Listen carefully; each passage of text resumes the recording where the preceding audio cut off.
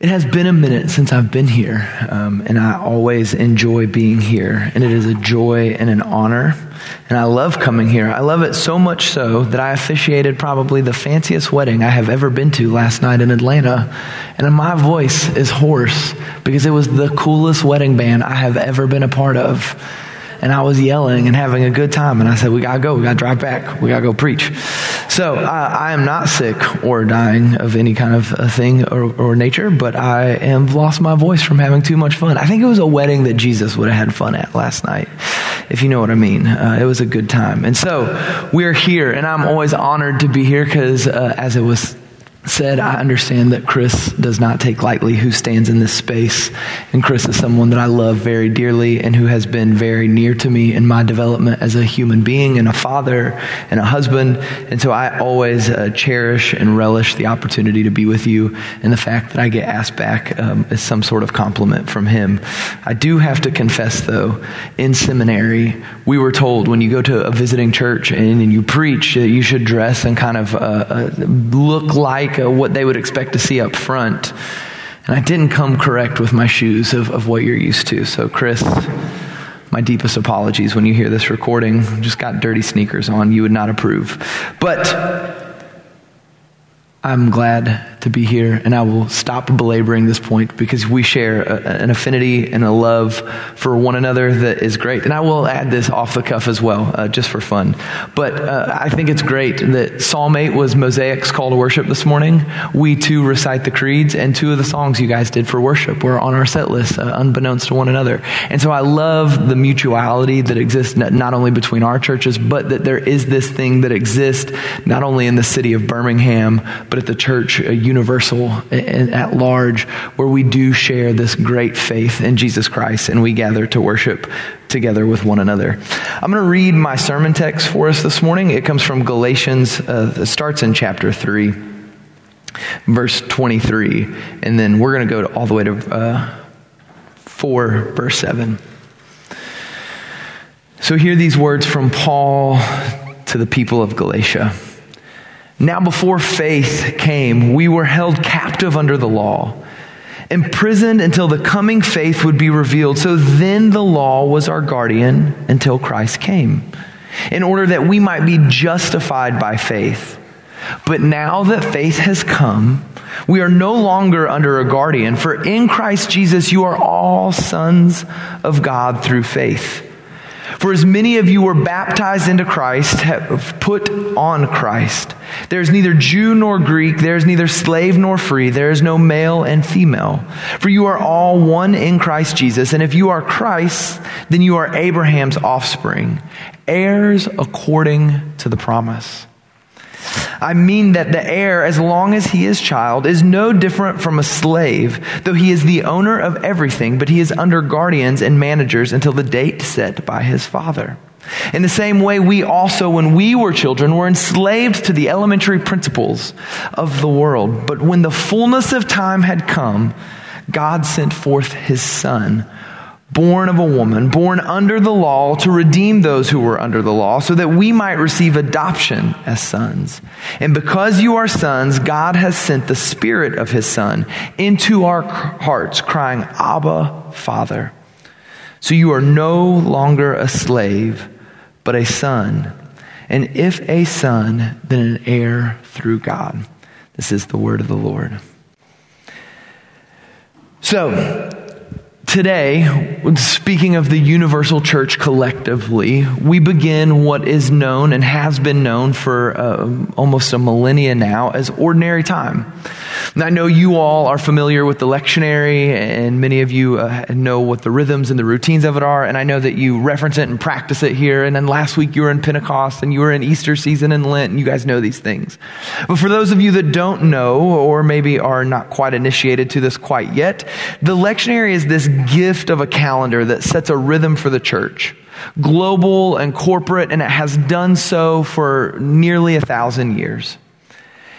And in today, for that century after century after century, they have marked today as what they call ordinary time. And this will begin the longest stretch of time and season in the entire calendar for the church as we worship and center ourselves. And I love this image Because what this is saying in the calendar is it is saying that it is a recognition of the fact that the life that we live, the life that we find ourselves kind of being given to or doing or participating in, whether a believer or not, the reality of it is, if you've lived enough years, is you know that most of it is spent in ordinary time. Most of your life is not lived in the peaks and the valleys. And most of us would say that if that is where you live, then you have what therapists and counselors would call a regulating problem. I am someone that lives in all or nothing, and I have been told that I have a problem regulating and that I need to learn to live and kind of be settled and integrated in the middle ground. That's just internally going on here. We know this at a larger scale. We know this very well. If you're a parent in this room, you know this idea well. When I sit with young fathers and mothers that are on the cusp of becoming a parent, and any of you that have sat in these conversations know probably what I'm about to say, they're terrified of things like changing diapers and cleaning up spit up and vomit and not being able to sleep at night. And none of us like those things. And maybe someone might somewhere, I don't know. But for the most part, I don't know anyone that enjoys catching vomit in their hands at a dinner table at a wedding, as I watched someone do last night. Like, no one likes that, but you do it. And honestly, once you do it, even if you're like, no, man, parenting's not the greatest thing ever, but like you just do it.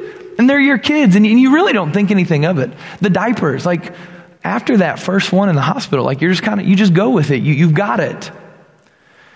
The thing that no one can prepare you in parenting is that it's a day in, day out, that the second that child is born, you are a parent, and you are always a parent. Even if they are with someone else, even if they're with their grandparents, you are a parent, and you are wondering and worrying, and you're thinking about them. And some of us compartmentalize better than others, but that's always there. You're always aware of where they're at. Are they destroying something? Are they running through the flowers like it's a high five line at a wedding that costs more than you can imagine? I'll stop using those wedding analogies now. That was the last one. Maybe. Who knows? We'll see where we go. But you get it. It's that day in, day out. It's the grind of the thing. Another phrase for this in life that we might understand, it's an idea of what's death by paper cuts. It's ordinary. It's just the same thing kind of over and over and over again. And this is where we live most of our lives. This is where we're kind of settled in. It's not the peaks and the valleys, but it's in the plains. Eugene Peterson would call it a long obedience in the same direction is the call of a believer. And this is what ordinary time is getting us to. We know what this feeling is. And last week, you all talked about Pentecost. And I think this is the gift of the Spirit. Truly. The ordinary time would come the first Sunday after Pentecost. And if you're in like a really, really liturgical church that really emphasizes the lectionary, they will call each and every Sunday, they will mark each Sunday of ordinary time by saying the first Sunday after Pentecost, the second Sunday after Pentecost, so on and so forth, all the way up to Advent. And I think that's an important thing to hold on to because this is what animates ordinary time. I have 2 children, if you haven't guessed by some of my analogies already. And recently we showed them Mary Poppins. We're like, let's start showing them some of these like older classic movies. Mary Poppins is way too long for a 5-year-old to sit through. I had no idea that it was 2.5 hours. I did not remember that. But we trudged through and we made it. But there's this beautiful scene, and a lot about Mary Poppins has always reminded me a little bit of the Holy Spirit. But I love this scene where they're in the park, and they're walking, and then they're asked what they're doing, and they say to them, like, oh, we're just out in the park. And they say, well, nothing, and it's an ordinary day in the park. They say, nothing is an ordinary day with Mary Poppins. And I'm reminded of the Holy Spirit and the gift that is as we are pushed into ordinary life. That nothing is ordinary, though we are in ordinary time, though we are in the plains, and though we understand that we are not in the peaks and the valleys at all times. There's nothing ordinary when your life is animated and captivated by the Holy Spirit and the gift that is pushing you into the life and gift of resurrection. And we understand and we know this to be true as we experience this. And what begins to happen and what we see at the heart of Galatians and what is being pushed throughout this letter and this story is that Paul is longing for the people of Galatia to be given this Holy Spirit life and to grab a hold of it and to not abandon it or look back. Because what he promises is that as you live into the Holy Spirit, you will live into this life that begins to produce a certain kind of fruit. And Galatians is where we get the fruit of the Spirit. This life of joy, this life of hope, this life and ability to be long-suffering and patient, this ability to be gentle and kind and loving. And it's all animated out of the gift of the Holy Spirit that is put into us. And so this is what Paul is getting at. He's trying to help us to understand this thing or this idea that there's been something given to us that though our life may seem ordinary. And he's going to use this analogy and kind of tease this out through the book of Galatians, that really what we are finding ourselves in, post-resurrection life where we all sit today, we are finding ourselves in a life that really is a lot like a new Exodus. We've been given a promise, and yet we find ourselves oftentimes wondering and meandering and wondering to ourselves, if maybe it would just be better if we just went back. If we just kind of found ourselves going back to where we were, where things were a little more comfortable. Yeah, we didn't have all the freedoms. Yeah, maybe it wasn't exactly what we wanted it to be, but at least it was kind of easy and we knew what we were going to do when we woke up, and there was this thing to it. There was a familiarity to the old life and the people of Exodus. People of the Old Testament. And we are kind of in some ways invited into a new Exodus, and Jesus serves as our new Moses and a better Moses. And this is what Paul is like teasing out in Galatians. What he is saying is he's saying the Holy Spirit is given to you as a promise. A promise that there is a better thing to come and that you will get there. But this is the beauty and the gift of the Holy Spirit. And we see this even in the Exodus. This is what God does. He does not give you a promise and then just tell you have to wait for it. He gives you a promise, and he does this thing, and he's doing it now among us, where he actually takes what he said he would promise to you, and he pulls it into your life where you find yourself. A fun theological phrase for this that I'm sure you've heard many of times that we talk about now here, post-resurrection, New Testament, is this already and not yet idea. But Paul is insisting that the Spirit has been given to you so you know that there is something to come. It is a promise of what there is to be, but it is also not just a promise that you wait for. It's a promise and a reality that you can start to experience now, here, in this space. And this is what the Holy Spirit is meant to be for all of us here. And we spent all of Easter season at Mosaic. Eastertide, as we call it. We spent these 6 Sundays after Resurrection Sunday going through the book of Galatians, reinforcing this idea of the promise and the gift of the Spirit, setting up for Pentecost, but knowing that what Paul is getting at is this, that your life post-resurrection and encounter of the risen Lord has to look completely and utterly different than it did previously to that. And what Paul is saying is that the temptation to the people of Galatia is to return back to their life before they were introduced to the resurrected Christ. And we sat in Galatia for 6 weeks pushing this idea that the resurrection has realities that change your life. Hear me on this. I cannot say this to you clear enough or loud enough. The resurrection of Jesus Christ radically changes your life here and now. And you cannot go back. And so this is what Paul is saying to them. And this is why we said in it. And I want to explore this a little bit more by going through what we see in Galatians 3 together this morning. I think it'll help us understand what Paul's saying and how this looks maybe practically and in our lives today. Before I do that, and I'll try to be brief here because we did just do a whole series. So I've got a lot of information in my brain and I'll try to give it to you concisely and coherently if you're lucky. What's going on in Galatia quickly is this idea that you see very fast is that Paul is very, he's intense about this. Maybe one would even say a little angry. I think it's probably the angriest letter you can kind of sense from Paul. If you go to the start of our chapter 3:1, if you have your Bibles open, you don't have to turn there, it's fine. But you see chapter 3 starts with, "You foolish Galatians, who has bewitched you?" I think sometimes we want to yell that at people, right? Like we get that sense, this idea. That's a hard critique. And so he's angry. Why is Paul angry? This is why Paul is not angry. Hear me on this. Paul is not angry because the people of Galatia have chosen to ignore some set of moral or ethical values or codes. He is not angry with them because they don't pray enough or because they don't tithe or give enough. He is not angry with them because their life doesn't look perfectly like that everyone thinks that it should look, okay? It is not about moral values and ethics and codes. That is not why Paul is angry. Paul is not angry because they did something. In fact, what Paul is going to say repeatedly in Galatians and in his other writings is that oftentimes these things that we think that are like bad, really they're not. It's not that they're bad. It's just that maybe in that season and space in life, it's not helpful for you.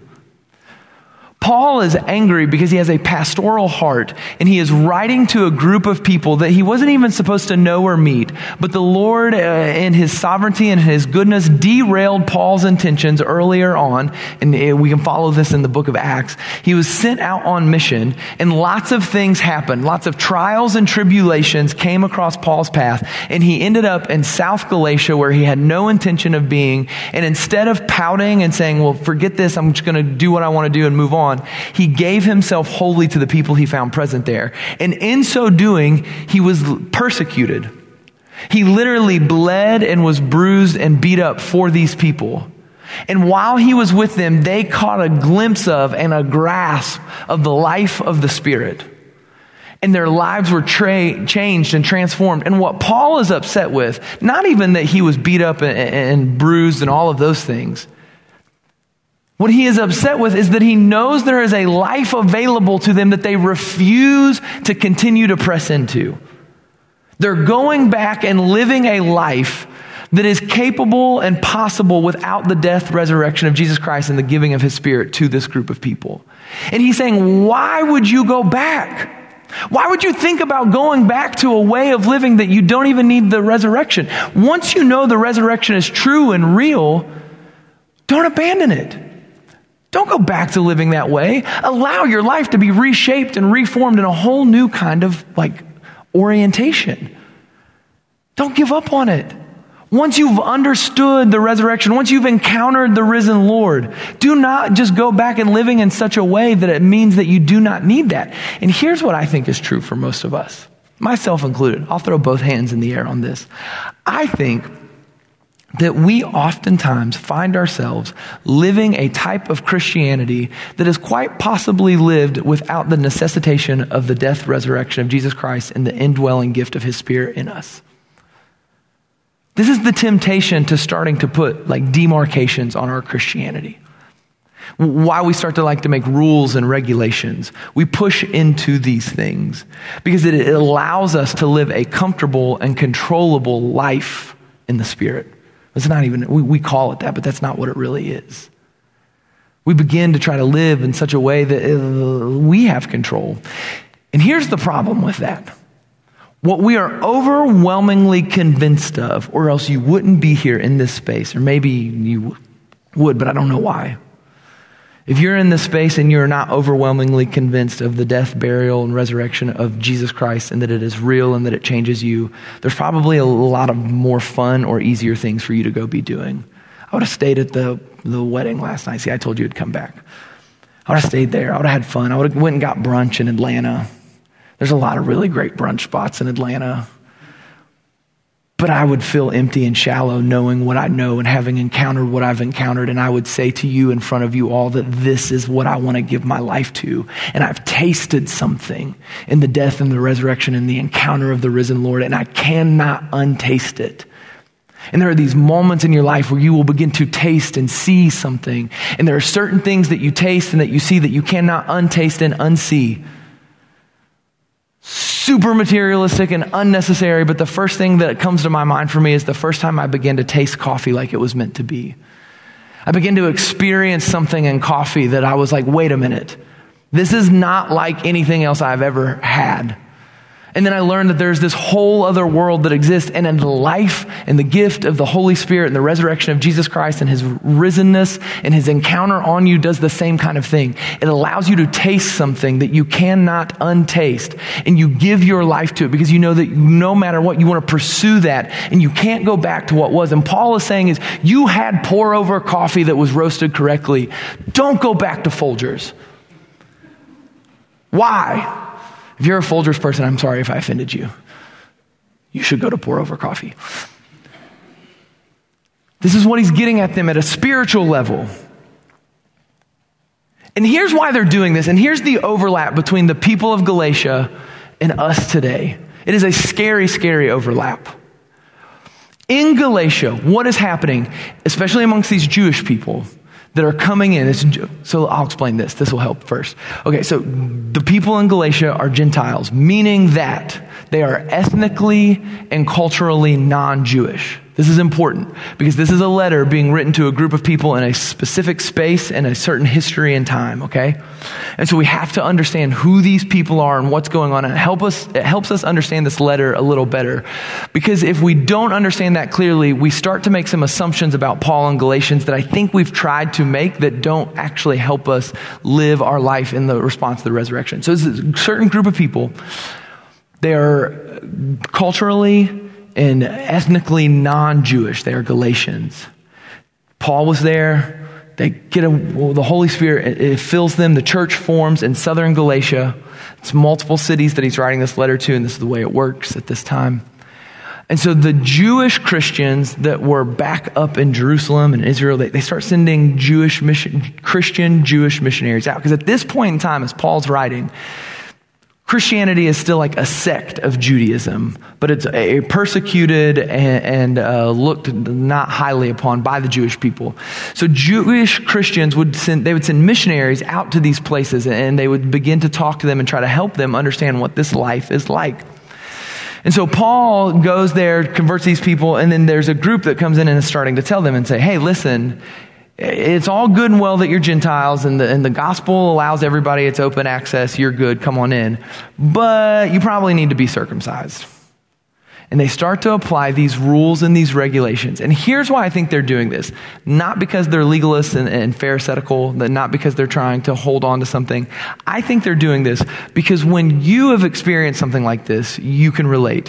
When your life begins to be transformed, and everything you thought you knew or understood about how something should play out and work, whether that is philosophical and existential or very practical, what our natural predisposed kind of response as human beings to do is to reach out and try to control and make sense of everything we possibly can.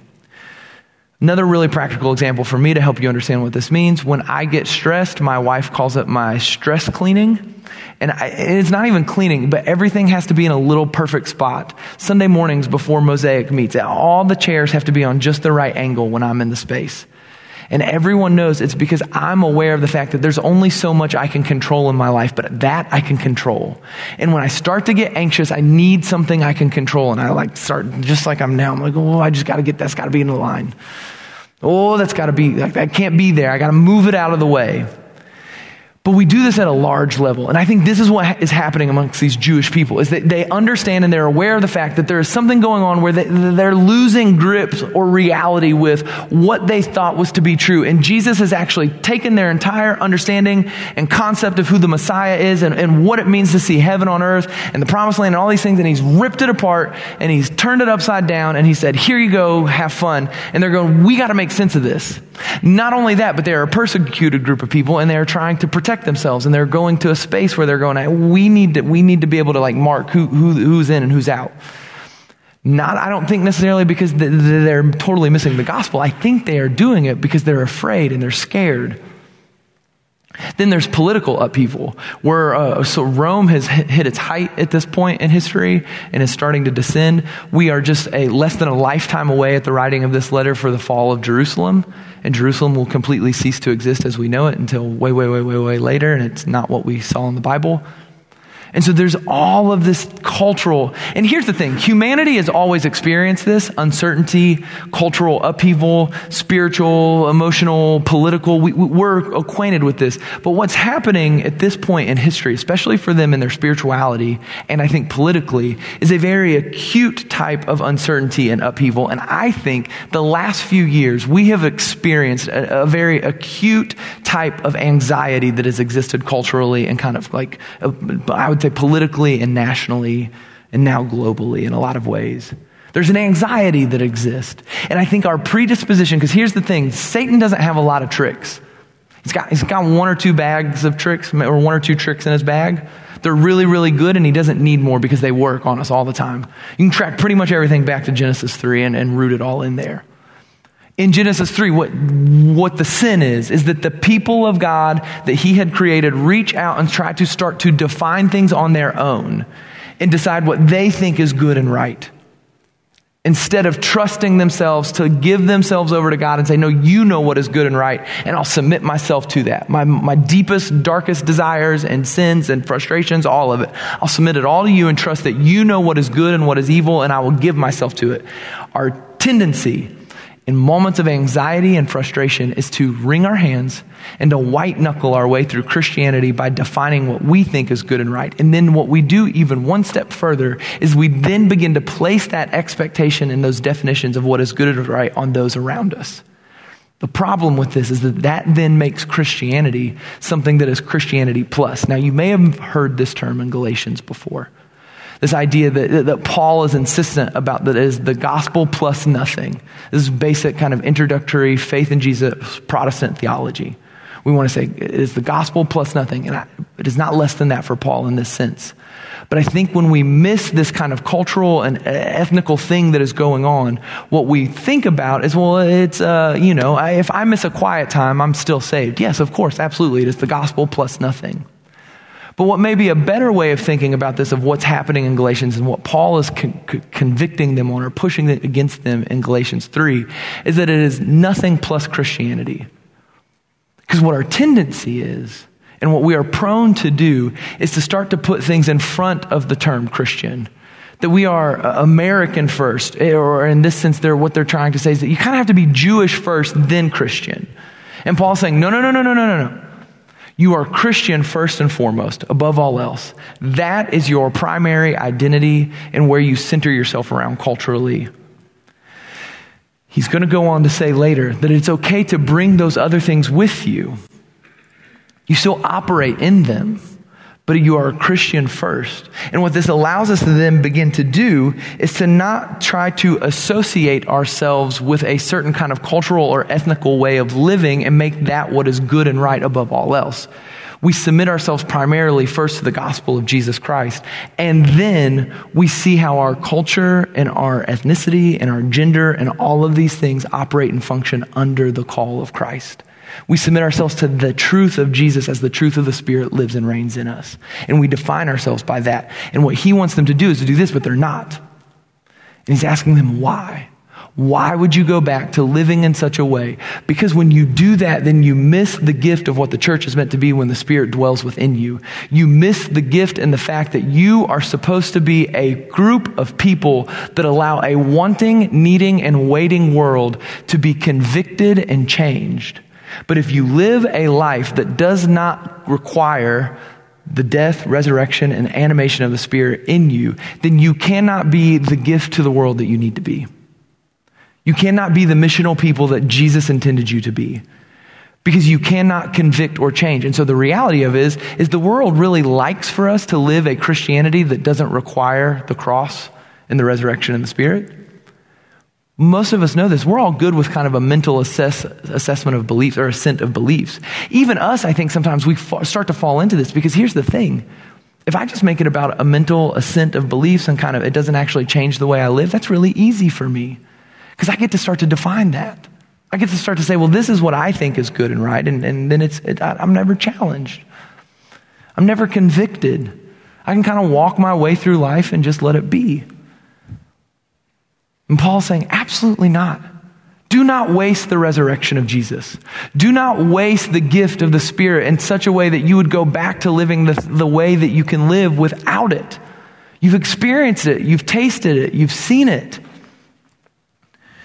And so what he's saying in chapter 3 as part of this argument is he's saying that this has to be true of you, this ethnic, this cultural thing. There is not two camps. There is one. There's one family of Abraham.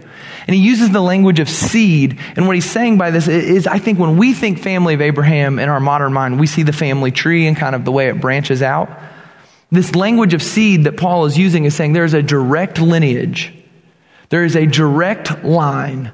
It is stepped down. Think of the way you read in math, like the start of Matthew, and it's just naming parents. And it's like this step. It's a direct line. And he's saying you all are in direct line with that. And that matters because that means you're in direct line of Jesus. And he's going to jump to the end and he's going to start talking about inheritance. And right at the end of the inheritance, he's going to say there's neither male nor female, slave nor free, Jew nor Gentile. And he's going to say sons. If you read the modern NIV translation, they'll actually change a lot of this in Galatians. We said sons a lot through the ESV. The NIV is going to say children because it wants to be inclusive, let men and women know it's not about being a man. It has nothing to do with your gender as a male. This inheritance is a Jewish understanding that the son was the one that received the inheritance. So whether you are male or female in this room, what matters is that you, in your faith in Jesus, receive the inheritance that is promised to him because you are in direct line with this. And it is based off of his faithfulness. And so in 23, I know I'm kind of all over the place. In 23, we go back to that and talk about it for a second. What he's saying here is that there's this faithfulness. And all through Galatians, he's scrunching this idea of faithfulness together. And he's saying there's this faithfulness that you can believe in and participate in. And he's got this tension between, is it our faithfulness or the faithfulness of Jesus? And my favorite answer to that is yes. He's saying that before there was this faithfulness that came, we lived one way. And now, because of the faithfulness of Jesus and his gift to us and his people, we then respond in his faith back to him, and we live in this life. Not as one that needs to be babysit. If you read verse 24, patagogos, Greek word, say it real fast, nobody will question you. Oftentimes this would get translated as tutor, teacher, all these different things, but a literal translation is babysitter. And in this Greco-Roman world, the task was for this person to literally take a usually preteen, teenage boy from the house to school and back in wealthy families. And so what Paul is saying is that this was the law. The law was meant to take us to something.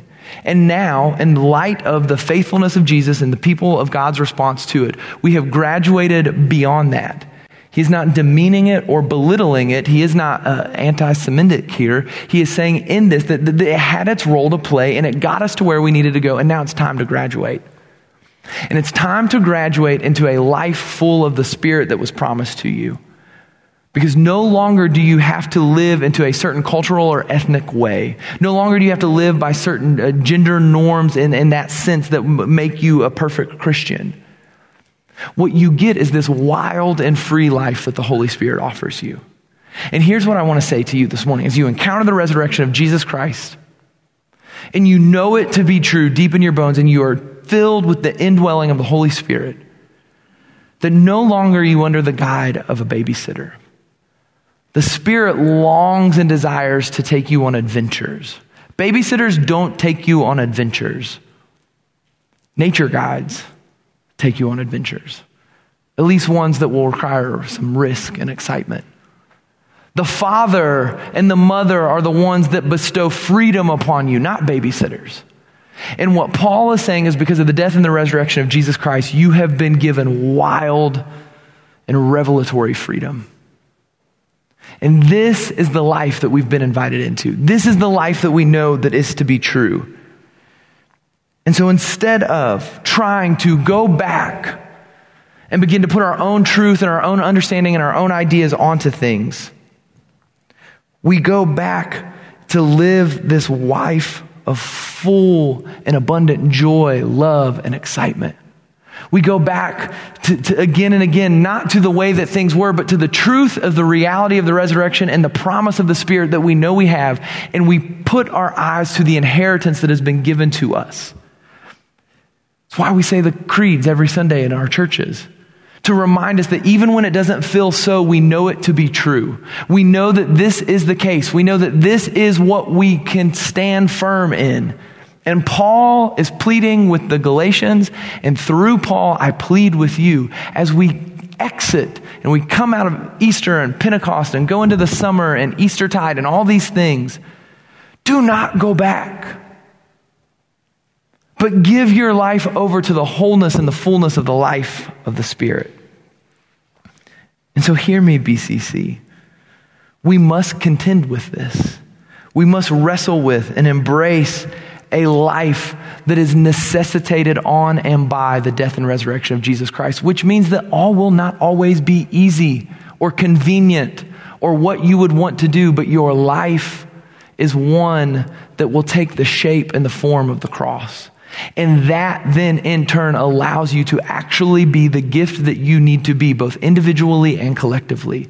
I am convinced that as I look and see your faces in each and every one of you, that the Lord longs and intends for you to take a certain shape and form in this world around you in such a way that you can live and be the gift to the world that Christ was and that he intends for you to be. And as those parts come together collectively, you get to be an even larger gift. And you become more than the sum of your parts as you live into a wanting and waiting world. And in this day and age, the world longs and needs for a beautiful life because I don't think we have a great narrative that offers that to us. And in an anxious world, what you are given is the possibility and the gift of being a non-anxious presence in an anxious and wanting world as you live in and step into the gift of the Holy Spirit. So church, allow the faithfulness of Jesus to overwhelm you and allow your life to reflect the beauty and the grandeur that is found in it. And step into it and let it overwhelm you and propel you into all you have. Father, we thank you and we praise you for your gifts and your goodness, your mercy and your grace. And we ask, Holy Spirit, that you would come and help us to feel this, to be overwhelmed and overcome by it, God. We ask and pray, Lord, that you would, in this space and in this moment, give us the beauty, the vision of the beauty and the life of joy that you intend for us, and let us know and feel and experience the power and the hope of the resurrection, God. Let us find space in these moments to step back from what we would long or desire. God, let us find space to step back from and to open up our hands from what we would want to take out and define as good and right, and instead submit ourselves in these moments to living a life that is shaped and formed by the cross of Jesus Christ, and a life that is animated by the power of the Holy Spirit. So we thank you, Father, for all that you have done for us and the gift you have given us in Jesus. And we ask and pray, the Holy Spirit, that you would come and meet us here today. Amen.